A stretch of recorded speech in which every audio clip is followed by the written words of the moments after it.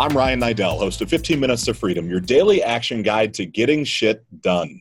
Today, I have an incredibly special guest on the show, someone that I actually remember watching from the stage here in Columbus, Ohio at the Arnold Classic, someone that has debunked the fitness industry myths that go on and has a thriving business of her own now, Felicia Romero. Felicia, say hello to everybody.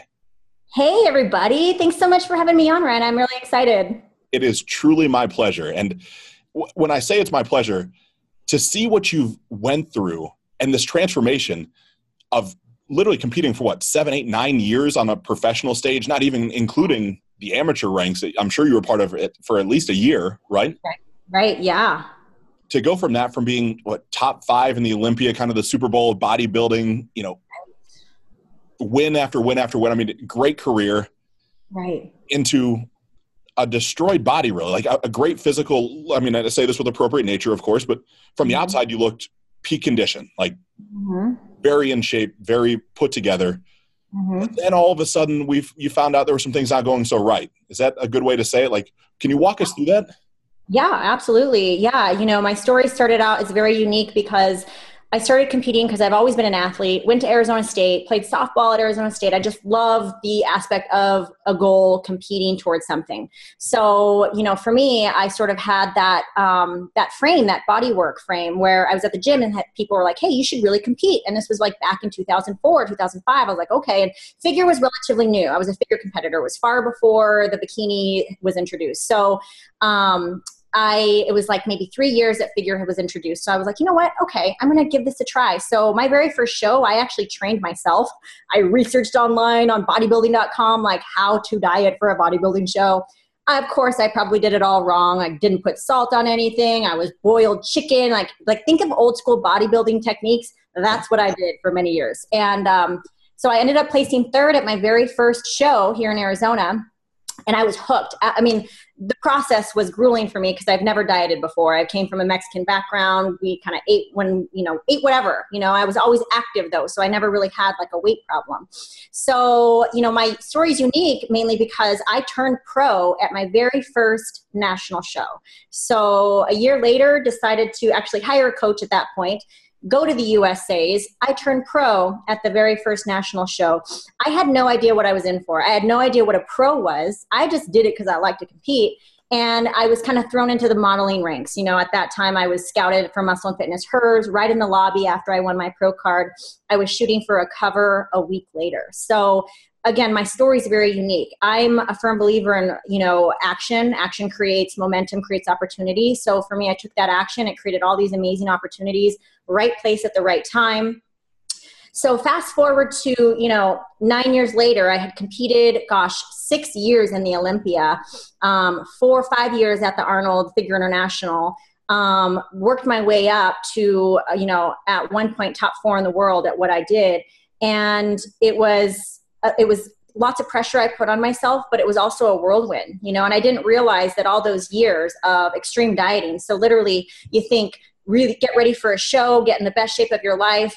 Immediately after that show, I started to binge eat, and that would just go on and on. So just think of that vicious cycle of dieting, binge eating, dieting, binge eating. By the end of all of that, my body, my metabolism, my thyroid, my hormones were completely destroyed. And towards the end of my career, I was actually forced to stop because my body just was not responding to anything anymore. And at that point, I was like, okay, I have to stop. Yeah. Yeah. And in that, so you stop, and I don't say an identity crisis because I don't know that that's fair, but for me, you've associated with this fitness world now for years and years, like you said, top 4 in the world, widely recognizable, cover after cover after cover. Right. And then there's a shift because you can't do it anymore. Right. Right. So how's that work? Like, for those of you that don't know, Felicia is also an incredible motivational speaker. Like, her story is widespread and wide known. She's just got back from a conference last weekend. Like, she's on the road. So this story, there's a lot to be gained out of this more than just fitness. Like, this is a much bigger platform. Absolutely. And I think men and women, in that world, whatever you identify yourself with, like for me, I define myself by the stage. I was always getting ready for a competition. And those were all the questions that were asked to me. Oh, what competition are you getting ready for? Oh, you look great. And I thrived on that. I think, part of that fitness world is that little bit of vanity and narcissism, unfortunately. And I'm just being honest. I was so used to looking a certain way. I was used to people, giving me that attention, like, oh, what are you getting ready for? Oh, good job. And then I had to keep winning. I had to keep competing. And when that came to a halt, when I wasn't able to get in shape anymore and my body was not responding, it was really difficult for me because I defined myself by that status, by that stage, by that body. And for me, when I didn't look like, at the end of the day, the person that was on the cover of that magazine, and I was, 40 pounds overweight and health issues, that was really hard for me. I was embarrassed. I was ashamed. I didn't want people to see me. And that was before I quit. Around the time social media started to become really big, my last show was in 2012. So that's when I really, the social media started to pick up. So for me, it was really difficult because it was like that whole, Brett Favre story. Brett Favre can't retire. He just kind of holds on to that football. I couldn't let go. And when I did, it took me a year to kind of transition. Yeah, that's incredible. And through that time, Felicia, do you have the same coach the entire time you were a pro, or do you have a couple different coaches throughout that time? Yeah, that's a good question. I had a couple different coaches. When I first started out, I trained with Kim Odo, and he kind of got me in the mix, as far as the pro introduced me to the right people and started coming up and through the ranks. By the end of my career, I think I had 6 pro wins. But towards the end of my career, I actually started dating my coach. He's well known in the industry now, and I will not say his name because it's one of those things where I'm like, it's one of those things that it's in the past. But for me, when you're dating your coach, that isn't always the best because they sort of, he already has sort of a controlling aspect to him. So not only was he controlling what I ate and what I did, but also, in the relationship aspect, controlling, my schedule and when I trained and when I went to sleep. And so it was also consuming. But for me at that time, I think, and I'm a firm believer and we all go through things for a reason. I think I went through that because I needed to go through that. For some reason, I attracted men like that in my life who controlled me or, wanted that control. But also, too, I stem back to my dad wasn't in the picture for many years. He left when I was 10. So I attracted those sorts of men, unfortunately. And I was single for 7 years after that whole situation. He was cheating on me. It was a horrible situation, which again, I think a lot of my health issues stemmed from some of that trauma, but also a lot of my food issues stemmed from that trauma. And this is, oh my God, I can't believe I'm talking about this. This is so crazy. But I love this. I remember a time when so my binge eating started around the time that we started dating and we moved in together. So he controlled everything that I ate, right? So I remember getting up in the middle of the night at 1 or 2 in the morning and totally binge eating peanut butter and almond butter with chocolate and just because he judged what I ate, obviously. And so I couldn't eat that in front of him. So at night I would wake up, he was asleep, and I would eat. And I think that's when my night eating, my binge eating really started to take a turn because it used to just be post-competition. Now it started to be sometimes during my training, during the off season, and that's when it got really bad. Yeah, and I mean, it's incredible. You touch base on some of those early developmental childhood traumas. Yeah. And so I have I'll call it a coaching business, personal development, life optimization, probably a lot similar to what you offer in some capacity. Right. I have this theory that's proven over and over again that when you go back to those developmental years from really 4 to 12, the traumas and the original incidents that happened then form this negative feedback loop that until we're aware of it, it just seems like it keeps manifesting itself again in our adulthood. Mm-hmm. And most of us never go back and take those extra, painful hours. I mean, it's not quick and easy, but to really think of not that we all have our own level of trauma. And I'm not saying that your father leaving you was easy or hard. That's your cross to bear. But to be so aware of the fact that happened and then the loops and the patterns that have existed in your life based off that. Right. That's nuts. So were there original food issues? I mean, obviously coming from that, Mexican background, Spanish background that you had been, I'm sure you had to have large meals, right? I mean, from the way I view that culture, forgive me if I'm wrong. Was there ever a history of, unique eating patterns back then, or was it? Honestly, there wasn't. There wasn't a lot of food issues when I was young. I was really active. I also knew my cues. Like I stopped eating when I was full. I ate when I was hungry. I could understand my hunger cues and I could stop, like stop and start whenever I wanted. It wasn't until as an adult is when I really started to develop those issues.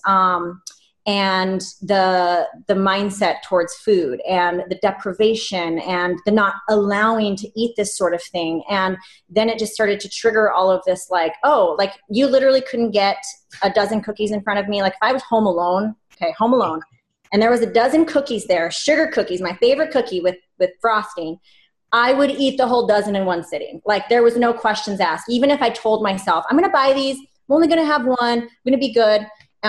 Nope. For whatever reason, something would trigger in my brain when I would have that first initial cookie to where I got to eat the whole dozen and get it out of the house. And I'm not going to do this again until 3 days later. And I would do it again and binge eat. And it was just this constant struggle. So for whatever reason, it was this trigger of like, I was never going to get it again. And so I had to eat it all now. And I think there's probably more to that than just the food itself. There was probably something inside, something mental, something, going on there. But yeah, it got pretty severe. That's so incredible. But in that, Felicia, you figured out how to recalibrate your thyroid, right? I mean, you've went from taking this impactful moment in life that could have defined a whole different reality for you and went down this, I don't want to call it obesity, but you could have taken a different path, but instead you focused and fixed it, and now you offer that to other people, right?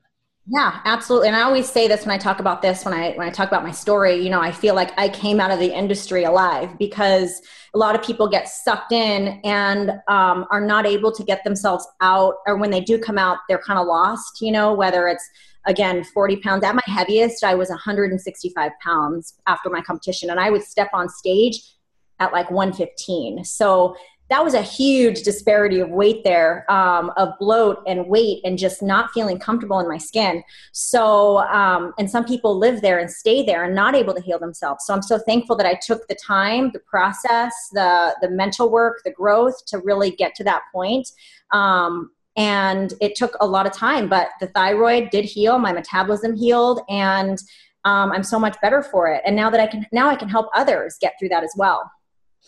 Yes, and you seem like almost a glutton for punishment, because not only did you compete and then stop competing, gain some weight, reset your metabolism, but then you went like full-fledged fit to fat to fit, right. Lifestyle reality TV show.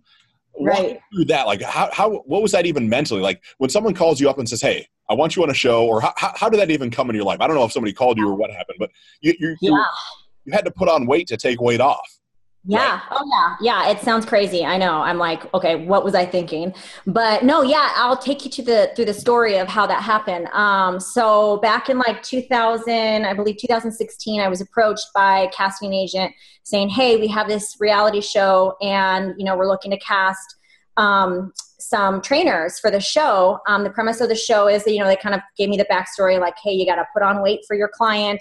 Then you guys take it off together. So basically the trainer's putting yourself in the shoes of your client, and then you take it off. And at first I was like, absolutely not.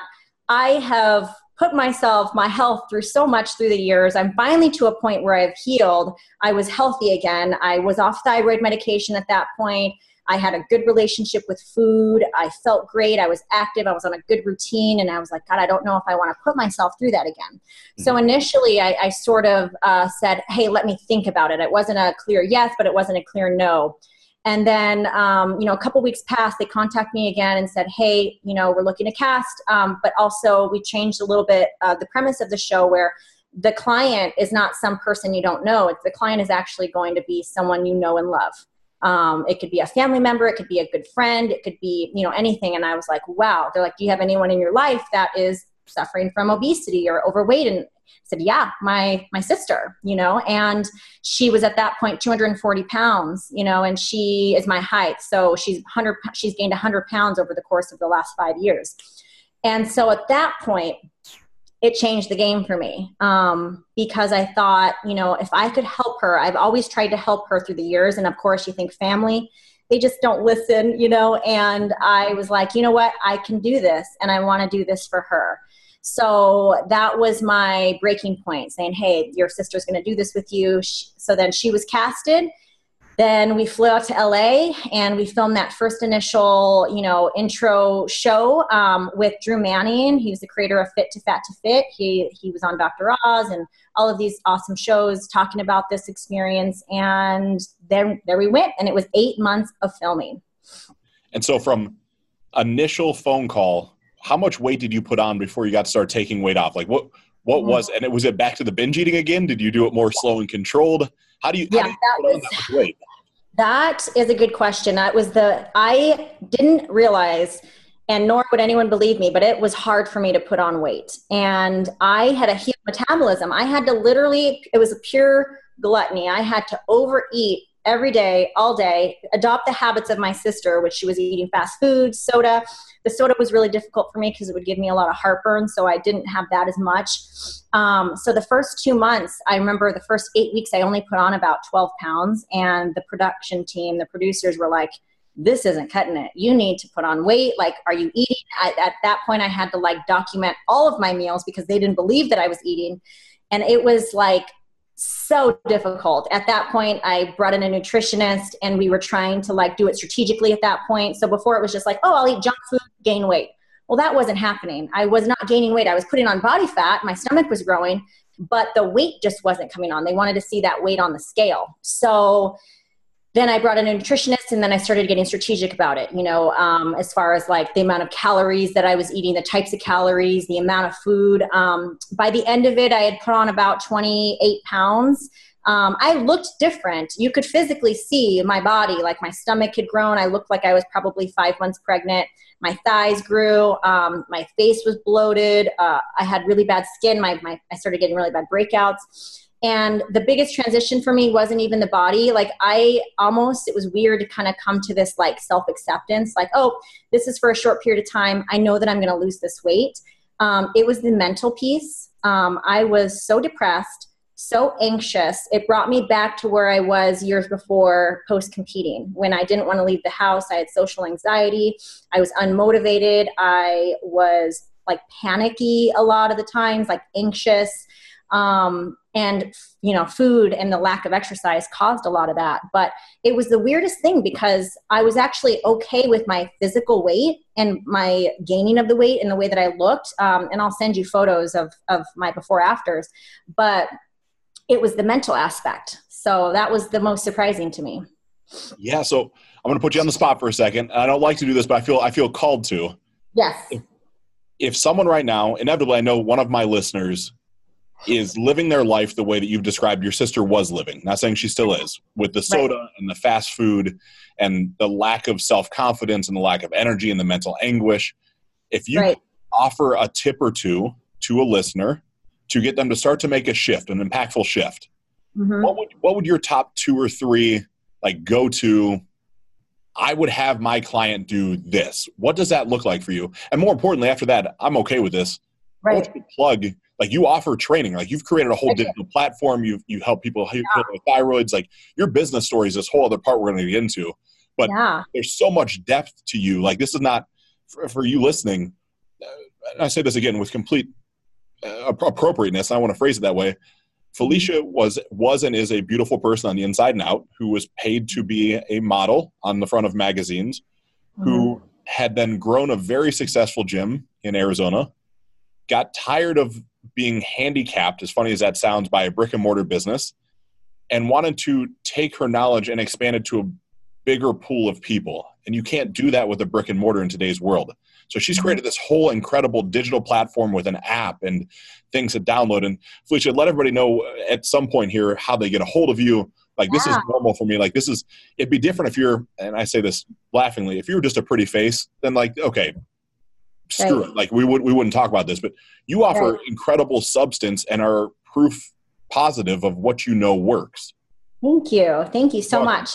Again, my story is a true story of my passion leading to my purpose. And that truly is before it all, before the competitions, before the magazines, before the reality shows, I was helping people. I have my master's in exercise and wellness from Arizona State. So I love helping people, and that's a true call to my passion. But yeah, absolutely. I have an online training program where I help people all around the nation, get into the best shapes of their lives by not necessarily adopting to those diet rules, but more of the lifestyle, everything that I've gone through to sort of obviously get through that time. But for you, like you'd said, some of the first, I would say, helpful tips that I would give those people that want to get started is, first and foremost, have a clear cut, write down what it is that you want to accomplish, put it out into the universe, have intentions of what you're going to do and write it down, whatever goal that might be.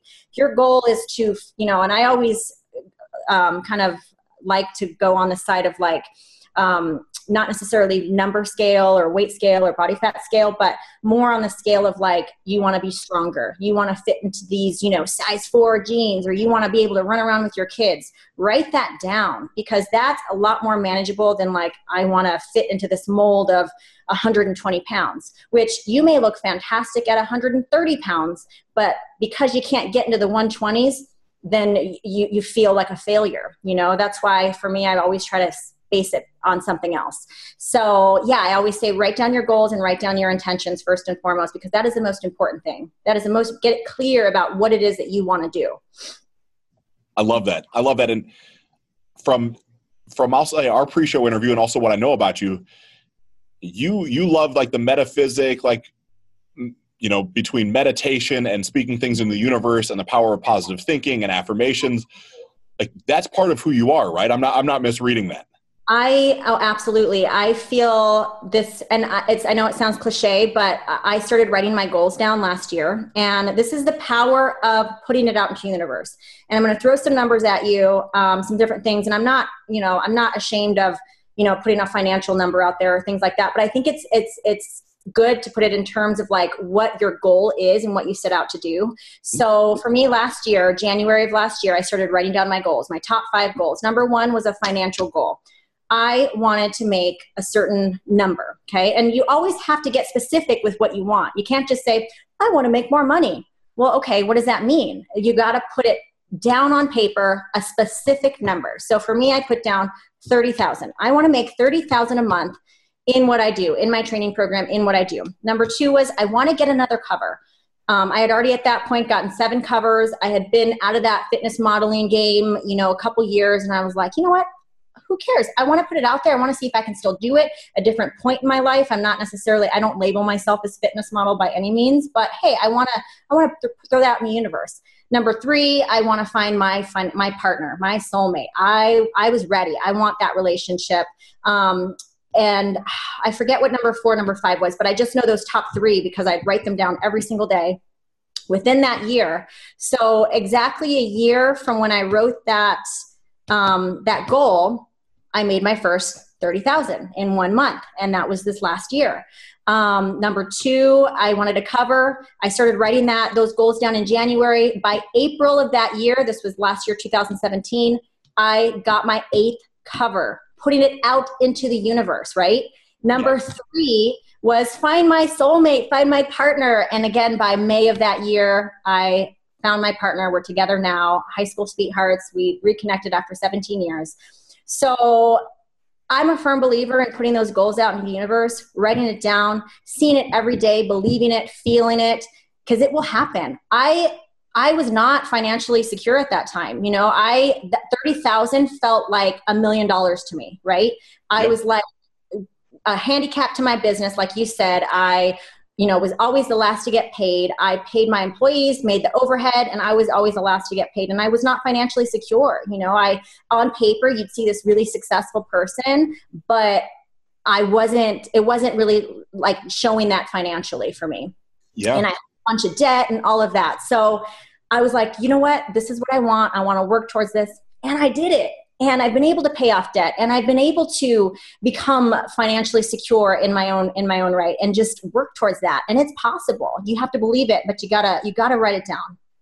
Well, and happy and glowing, like to think of how you would have, if you would have looked in the mirror, December of 2016 and looked yourself in the eye versus how you look and feel now. When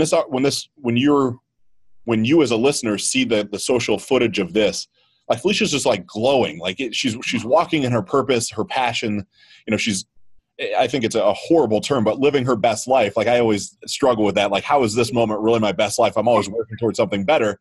Like, sure, I'm in the best moment right now, but it's that power of intention and setting that intention, not daily. Like, I think that's one of the tough things for me personally. You know, you get that first part of January and everybody has New Year's resolutions, and I love it. Like, great. And you follow that for 10 or 14 days.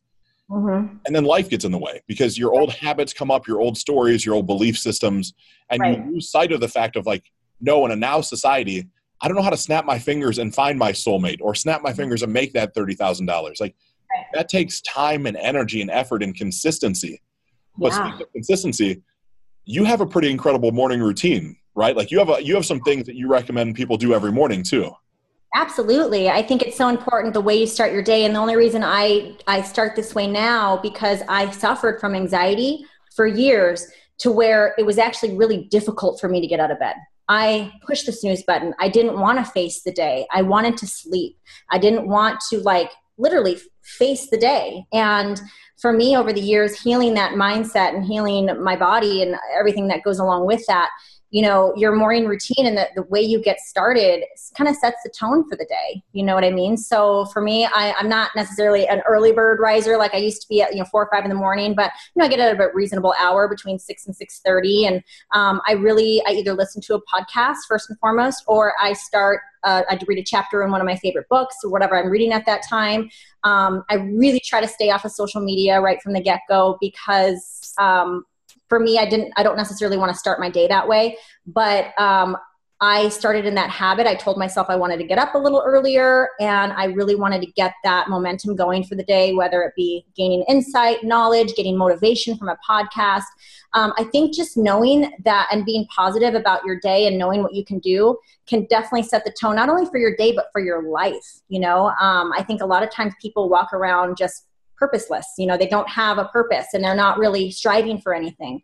And for me, being an entrepreneur and my own employer, I don't have a boss. I have to find that motivation and keep going. And a lot of people ask me that, well, how do you stay motivated to do all these things? And I'm like, it's not about motivation. It's literally just showing up. You got to show up each and every day, even when you don't feel like it. And that motivation will come. Yeah. So do you still do you have a meditation practice? Are you still doing lemon water, some of that stuff to jumpstart the metabolism? Or are these? Absolutely. I love apple cider vinegar, and I actually recommend that to all my clients. I had gut issues for years, so that's something that really helped my gut. Definitely the meditation piece, whether it's 5 minutes or 15 minutes, I think it's important to kind of sit in that, write your intentions out for the day. Again, I'm all about intentions and goals. And getting that going. I think that's so important. I know it sounds tedious and it sounds sort of like, mundane, but it's something that honestly just can change your life. Absolutely. So in your meditation, so my listeners are super used to this. So I have this morning routine. I get up at 4:30 every morning. I meditate for 15 to 30 minutes. I then journal after that. I drink a green smoothie. I sweat a little bit. I read something. I then journal and apply what I read. And then I send notes or letters of appreciation to my daughter and my wife about things I love, honor, or appreciate about them. I do all that from 4:30 in the morning till about 7 every day. Don't care where I'm at in the world. Like, that's my thing. That's great. But in that, how did you start meditation? Like, was that a practice of your life that had been there, or was this has it evolved? You're so close to Sedona, Arizona. I don't know if you've been there before, or if you go up, Sedona is this breathtaking. Amazing. Yeah, amazing. Sedona is absolutely breathtaking. And it has all the vortexes, right? The energy. I'm all about healing energy. Yes. Part of my healing process with my thyroid was Reiki, energy healing. So healing my throat chakra. So those of you out there that, may not know Reiki, it's a form of energy healing. And a part of my healing process for the longest time, I was, in a controlling relationship. So my voice wasn't being heard. I was not my true self. So my throat chakra, unfortunately, was compromised, which your throat chakra, that's where your thyroid's located. Yeah. So I think that, again, that trauma that I had in my life from that past abusive relationship affected my chakras. And, I had to let that go over the years. I had to heal that. I had to release those blocks in my life. And the blocks in your life are going to stay there unless you do something about it to remove them. And that comes from meditation. It comes from being self-aware. It comes from being mindful. Absolutely. So meditation did not come easy for me because, like I said before, I was always an anxious person. So I'm always as I'm sitting there trying to meditate, okay, what do I got to do tomorrow? And, what am I going to do after this? So, oh man, I got to do the laundry. I got to get this done. I got to do that. So I could never just calm my mind. So for me, it started out, I used to actually download like meditation apps because I didn't know how to do it on my own at first. So I would download a meditation app and I would listen to whether it's a word mantra or an affirmation like I am powerful. Yeah. I am powerful. I am powerful. And I'd say it over and over again for a period of time. Or I'd listen to the meditation app. And then after a while, it got easier for me and I was able to calm my mind and be in that place. But it wasn't easy. It didn't come easy at first. So if you want any sort of retreats or anything like that, like how far down this vortex, like Abraham and Esther Hicks style, like are we going like Dr. Joe Dispenza? As far as like ayahuasca, like how far down this path have you ventured, Felicia? Like this is super, like I love this stuff. Yeah, I love this stuff too. This is what prompted me to sort of start making the transition in my life last year when I decided to sell my brick and mortar. Was January of last year, 2017. I went to Thailand. And there was like part of it was vacation, part of it was like that meditation retreat. And I just got complete insight on to where my life was going, what I wanted to do, what my intentions were, and what truly made me happy at the end of the day, and not what was making everyone else happy and what I would do for others to please people, because I'm a people pleaser. What made Felicia happy? Who cares what people think at the end of the day? What is it that makes you happy? What, motivates you? What makes you want to get up in the morning and get going with your day? And that was the call to action for me to say, you know what? I am not living my best life right now, my purpose. Mm-hmm. And, the brick and mortar served its time. It served its purpose. And I'm thankful for that experience. But it was time for me to transition and move on. Yeah. And that's when I started to kind of make the active steps to change my situation. Yeah, so that I have to ask, what is your stance on, I'll say, plant medicine? Like whether it's ayahuasca, whether it's mushrooms, like, now I'm not advocating drug use. Like I always preface this every time. Like I think there's a part of our brain that is not tied into a universal force until we open that up. And maybe that's through meditation, maybe it's through next source. Like I'm not looking to sit here and pop mushrooms because I want to get high in my office. Like I'm asking selfishly because I'm on this precipice of wanting to go down that road. But haven't met people. I've met plenty of people that have went down that path, from like an Aubrey Marcus, guys like that are big advocates of it. Just what's your stance? Yeah, I would say, it just depends on the person. I've read a lot about it. I don't know if you've ever watched that YouTube special or that Chelsea Handler special where Chelsea Handler went down to, I don't know where it was, Peru or somewhere. Yeah, Peru. And she basically took, and I don't even know the name of the drug she took, but it's that Eastern, what is it? That Native American, I don't know but she drank it, and basically it's supposed to cleanse you. It's supposed to, you're going to kind of maybe have the hallucinogen and things like that. But I wouldn't say, I can't say that I would necessarily try it myself, but I'm not against it either. I think it's up to that person. It's up to the individual. And I don't know. I guess I'm not sure of my stance on that. I'm not against it by any means, but I think it just depends on the person. Yes. And I appreciate that feedback. So I'm a little bit maybe arrogant with this. Like, I don't want to go stomp around the Brazilian jungle or, I don't want to go to Peru and hang out in the forest anymore. So I'm not associated with them. I don't have some sort of affiliate agreement, but there's a place in Costa Rica called Rhythmia. And this 5-star resort, super inclusive, not massively expensive, but they take you through this whole 7 to 14 day journey of cleansing your soul and, literally farm to table food and getting ready for a medicine experience where I'm like, man, it's called me for so long. And I've met some people and had some guests on the show that have been there before. I'm just like, there's something energetic. Like I know there's another place to open up my mind because the universe is telling me to go. As funny as that sounds. I would definitely do that. I've actually seen my friend Drew Manning post about that. He's going to be doing that retreat again. Yeah. And that is something I'm completely open to because, when you go through a level of growth, and let's say you've been through, a lot of turmoil, a lot of obstacles, a lot of ups and downs in your life, you kind of gain this insight. You learn from your mistakes, obviously, and I've made many. Mm-hmm. And you grow from that, but you also learn to be very self-aware and mindful of that, like wanting to grow and wanting to expand that mind and expand your experiences. And I think that's part of the experience of life. The journey of life is to grow from that. So I absolutely would do something like that. Yeah, I love it. I love it. I appreciate someone that it's open-minded and will share this stuff openly. Like, start talking Reiki or like crystals. Like, I literally have hematite that I typically hold in my hand as we're having conversation, just that truth. And, I've Yeah. put different crystals in my hand and feel vibrations, and I'm all about that. It's just so foreign for most people. And it's, yeah, I carried around sodalite, and yeah, sodalite is known to cure or improve thyroid function. So, when I was at my worst, and, the regular Western medicine was not working for me, I didn't want to jump on, the doctors wanted to prescribe Xanax for my anxiety, and they wanted to give me the Synthroid for my thyroid and all of that, which I took. Never took the Xanax. I wanted something. I knew that something was wrong inside, and I knew that I needed to heal it naturally. But I remember researching, crystals and stones and things like that. So the sodalite has been known to help your thyroid. And so I would either have it on a necklace around my neck, or I'd keep it in my pocket. But I had it with me all the time. I love it. And you, as you're listening right now, there's inevitably a large percentage of you that think literally that I'm fucking crazy. Like, I know there's part of you.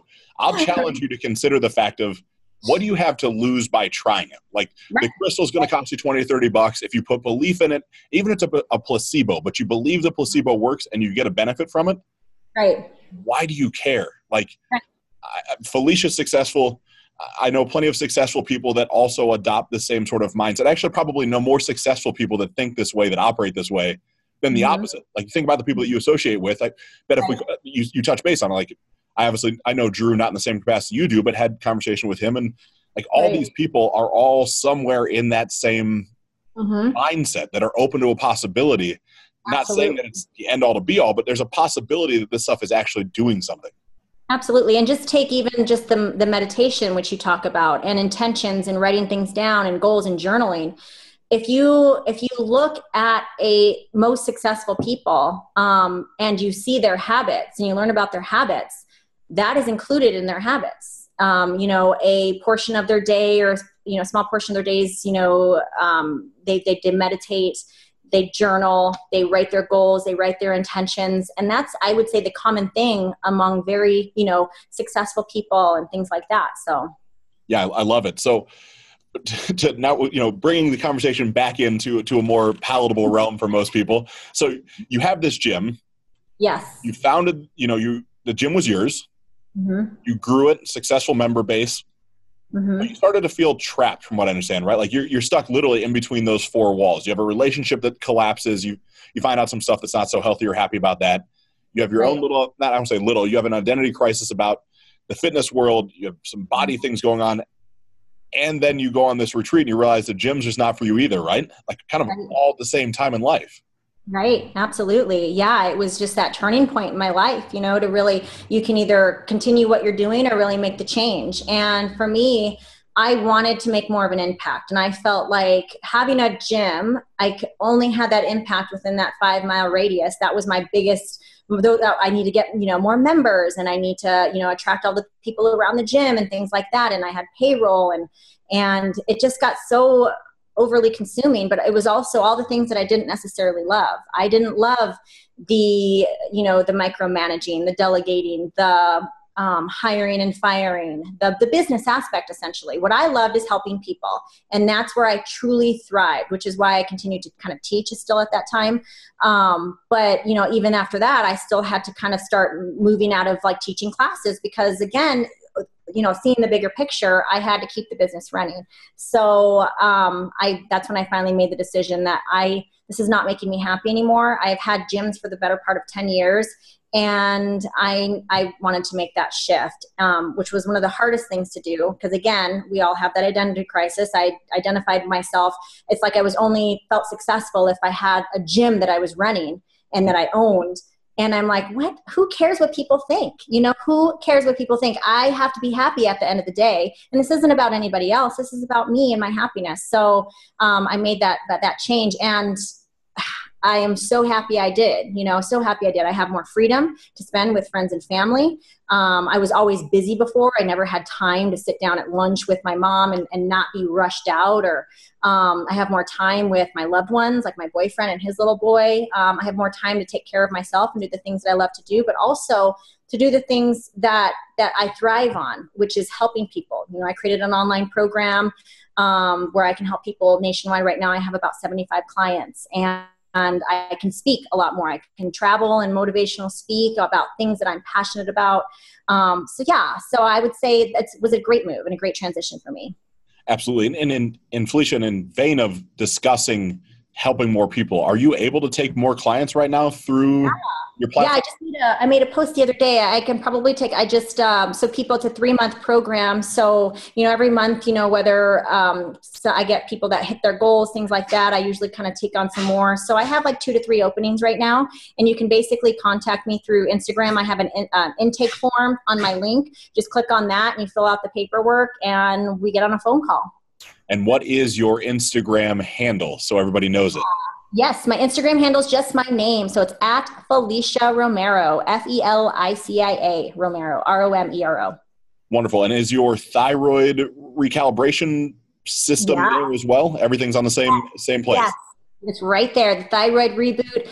And the awesome thing about the thyroid reboot program is literally I go through that program, everything that I did to heal myself. And that includes not only the nutrition piece, the workout piece, but also the energy healing piece. I did the Reiki, acupuncture, all of the things that might seem a little bit outlandish, but I know is awesome and it works, is right in there. And I help people through that. So I love it. But I love something more, and that's the relationship side of things. So you touch base that you have now a thriving relationship. You guys live together.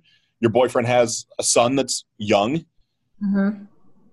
Walk through some of that dynamic. Because again, listeners know, obviously, I'm married, have what I'll call a bonus daughter. I get all these fun things. And they've heard the male perspective of this, but you get to be, the bonus mom, really. Yeah, I love that word bonus. I think step has such even really know. Yeah, I didn't even really know how to refer to myself. Like, am I a step parent? Like, I kind of even felt kind of icky saying step parent. I don't even know. It's a bonus. That's amazing. I'm going to start using that. Please do, because step just has such a negative connotation, doesn't it? Like when I was young, like people that had step parents, the step parents were always like the mean people. I don't know. I never knew good, quote unquote, happy step parents. So I want that positive connotation around everything that I touch. So yeah, bonus worked pretty well that way. But what's it been like to adopt? So you took a good hiatus from dating. Like you had a 5, 6, 7 year, I don't have anything to do with men type of deal going on.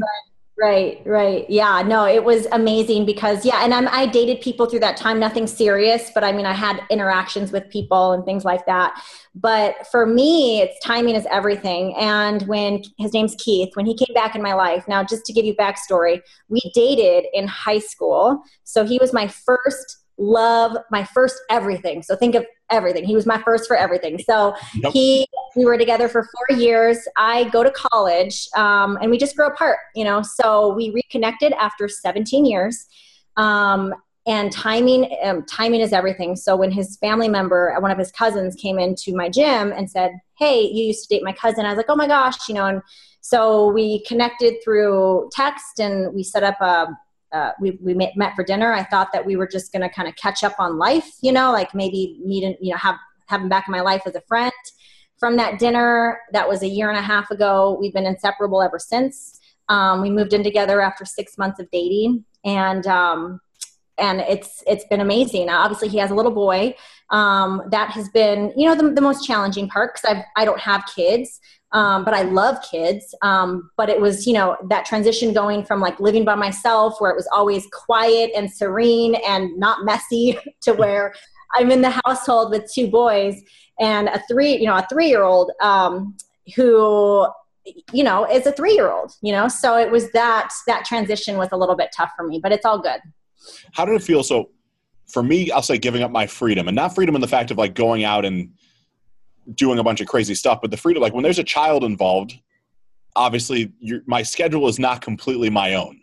Yes. It's a big adjustment for me from being selfish. Again, I had no level of success that you did. I don't even equate the two to the same, but bodybuilding, that fitness world to me is a very selfish world. Like everything's pretty regimented. Mm-hmm. And that carried over to my business, which carried over to my relationship. Like everything was very self-centered. And then, have this little girl in my life and a woman that I love. And all of a sudden it's shifting what I feel is important, so much so that now I wouldn't expect you to know this, but I make a point to date my wife one-on-one every once a week. I take my daughter out once a week, just her and I take the family out once a week. Like I set these intentions on Sunday, and we communicate so that I know that I'm always present. But until I made that on the forefront of my mind, it was a massive shift to like on a Wednesday night, if I want to go out to dinner, we couldn't. Like that. How was that for you? Was it difficult, or is it just, just smooth and easy? No, I would say it was not smooth and easy. And that is so true. Cause I think that's something that's difficult for a lot of people to talk about. Me, even in my position, being a bonus mom, it's difficult because, a lot of times when you're that bonus parent, you can't, sometimes, it's taboo to talk about certain things, or like, that time, that selfishness. And, for me, it was like, I don't get all of Keith all the time, and that's okay. He has responsibilities. He is a parent, and he is an amazing dad. So I had to kind of let go of I'm not always going to get all of him, even though like part of me, like, I want all of you. I had to let that go, and I had to be okay with that. And I also had to kind of find my way into the family, and transition myself into like, okay, we're a unit versus just two of them and I'm over here. I found myself a lot of times in the beginning kind of running away. Like whenever we, had Rylan, I found that I would leave or go do my own thing, or like I always, okay, well, this is my opportunity to go work. They're here. He has Rylan. I'm going to go work. Versus like being a part of each other's lives and becoming one unit. So that was the transition for me, is like I always found an excuse to run away. And, when we finally started to really talk about it, I would tell him like, hey, I don't feel like we're really cohesive and coming together. And then he felt the same way, but also my actions didn't prove for that. I would leave, you know what I mean? Versus like be part of the family. Or whenever Rylan was acting up, Keith would take him to his room, and versus like us all hanging out to here and knowing that, hey, it's okay he's a 3-year-old, he's going to act up, it's okay for me to see that. So that was the hard balance, is like knowing what our roles were, knowing how to handle that when it came up, knowing that, I can't always run away. When Rylan came over, I had to be present for him to kind of create that bond with me. And so that was the learning curve for me. Well, I think, and I'm glad I'm not the only one, Felicia, because I don't know if I've ever spoken about this on air before, that, I paint this rosy picture of how life is now, but I'm 5 years into this, where the first, 2 or 3 years, admittedly, I was doing all the same things, like forcing myself into work. And we have, I'll say 50-50. It probably ends up being somewhere around 60-40 parenting time between, when we have Gianna and when her ex-husband has Gianna. Right. But even then it's, when there were issues or situations, I too was retreating, going to the home office. It's time for me to work, or, they have mommy daughter time and reading books and stories. Instead of being present and part of that, I felt like an outsider. Even though we're living together, it's our own house together. And it's like, I just don't think that's really spoken about. Like you said, it's taboo, and I don't think it should be, because I don't know what it's like to have my own child, and I may never know. Like, and that can be okay with me, but it's just, like, and it's really crazy, because I haven't really talked to a lot of people about this, except like my mom, obviously. And, I see a counselor every once in a while still, just to kind of get those thoughts out. Yeah. But, I didn't really talk about it because, a lot of times that bonus parent, they'll look at it as like, well, the kid is the priority. Yes, absolutely. I totally agree. But sometimes you don't know how to maneuver through these relationships. Sometimes you just don't know how to act or react, and so it's a learning process for me just as much as it is Keith. And so I was always afraid to talk about it, because I didn't want to be looked at as like, oh, well, you don't care about the child, or or as a step parent, like you said, it can be looked at as negative connotation, when I don't want it to be negative at all. Like, we all love each other. We're all going to work through this. I'm so thankful that I came into the picture when Rylan's young, so he's going to grow up with me. And I think about the future, and I want to be part of their lives. So, I have to make that conscious effort to be that for him and be present. So, yeah. Absolutely. And you've touched base 2 or 3 times just in this little snippet of how important and paramount really communication ends up being with a partner. So you and Keith, I mean, you have a phenomenal relationship. Like, wedding bells can be somewhere in the distant future, or maybe not so distant future. It's things that you shared with me, you've spoken about. Yeah. That's good. In every one of these little situations where something comes up and it's not familiar for someone like you or I, Instead of my old default was to retreat just completely, like go introverted. Like that was the example that was set forth for me from my parents. And that was just what I thought normal was. And Lindsay forced me, my wife, to be more communicative, like to sit down and have these conversations.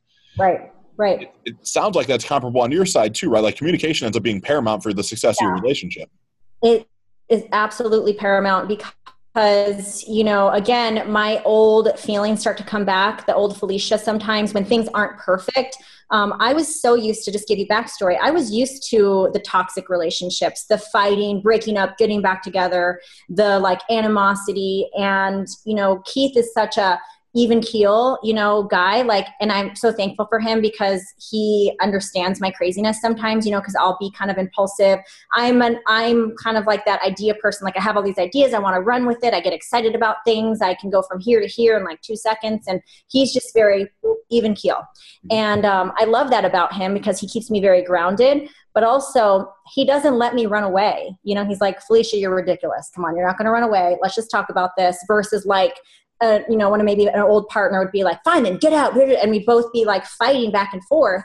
Whereas Keith's just like, don't leave. Let's talk about this. He's very calm about it. And then I kind of look at it like, okay, why am I overreacting about this?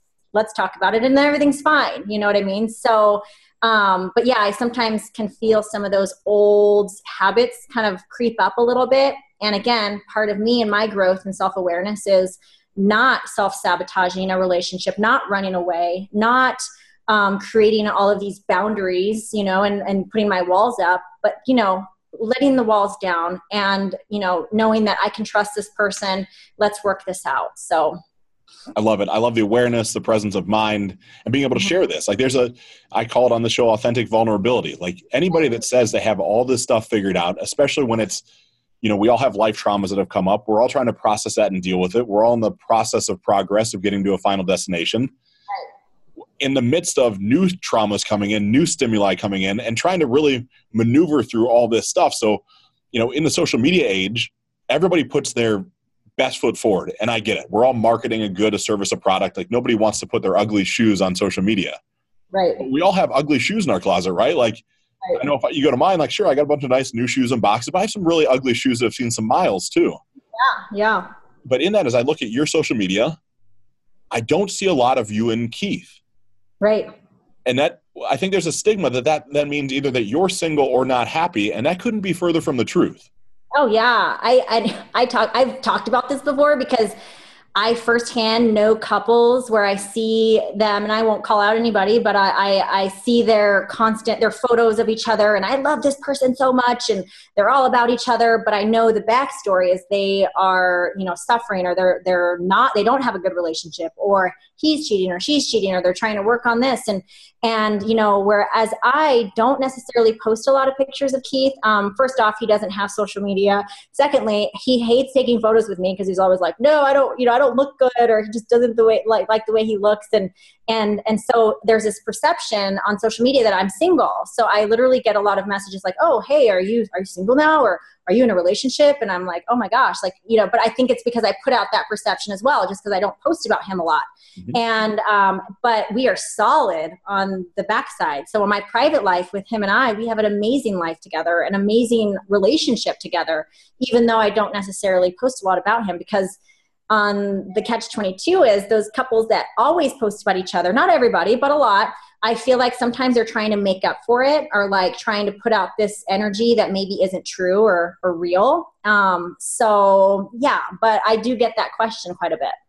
Yeah, I think that, I mean, you're the second or third guest I've had on that there can be this overcompensation, especially notably. I mean, you're in the public eye, like your income, your life is made now based off of a social media footprint.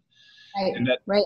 Just because you're not blasting all this stuff on social media doesn't mean that behind the curtains everything's in turmoil. It's actually almost always the exact opposite. I mean, Emily and Andy Purcell, I don't know if you know them or not. I don't want to drop their name too much, but they have this thing where, you know, they both have successful businesses. They're both, you know, high-level entrepreneurs, and they've just made this stance to run in their own lanes. Like that every once, you know, if it's a once every 6 months and it feels right, they share something. But other than that, you'd scroll through their pages and think they're just not even one and the same. And it's so opposite for, I think, a lot of good, healthy relationships. So yeah, I agree. Yeah. So Felicia, if you were to leave the listeners with one impactful message, if you could share one thing that they remember you and remember this episode by, what would that advice be for them? Oh gosh, that's a tough one, because I feel like there's all these different avenues I can go with that. And if I could leave the listeners with one piece of my advice, of something that I am passionate about, I would say, let me see. I put you on the spot. I had to. It's how I wrap up every interview. You did. Oh my God. Honestly, my biggest learning lesson for me over the years has been not to compare my life to someone else's highlight reel. Because I've been so hard on myself over the years, especially since all the transitions that I've had, like out of bodybuilding, fitness, out of the, as much of the fitness modeling world, out of the owning a brick and mortar.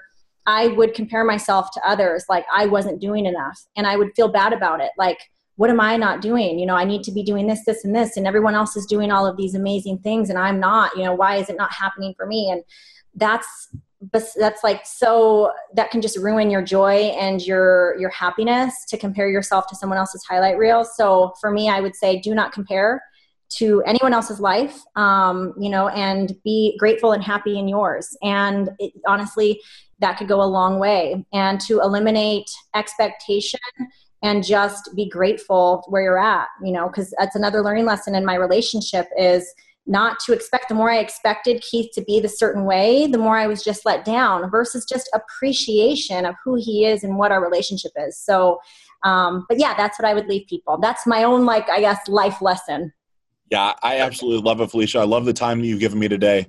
Truly honored to have so many impactful stories and such a great guest. Thank you. Couldn't be happier to share this time and space with you. Thank you so much for being on. Thank you so much. I really appreciate it. Yeah, so when you apply the lessons that Felicia shared day over day, you'll find out that you'll consistently get shit done.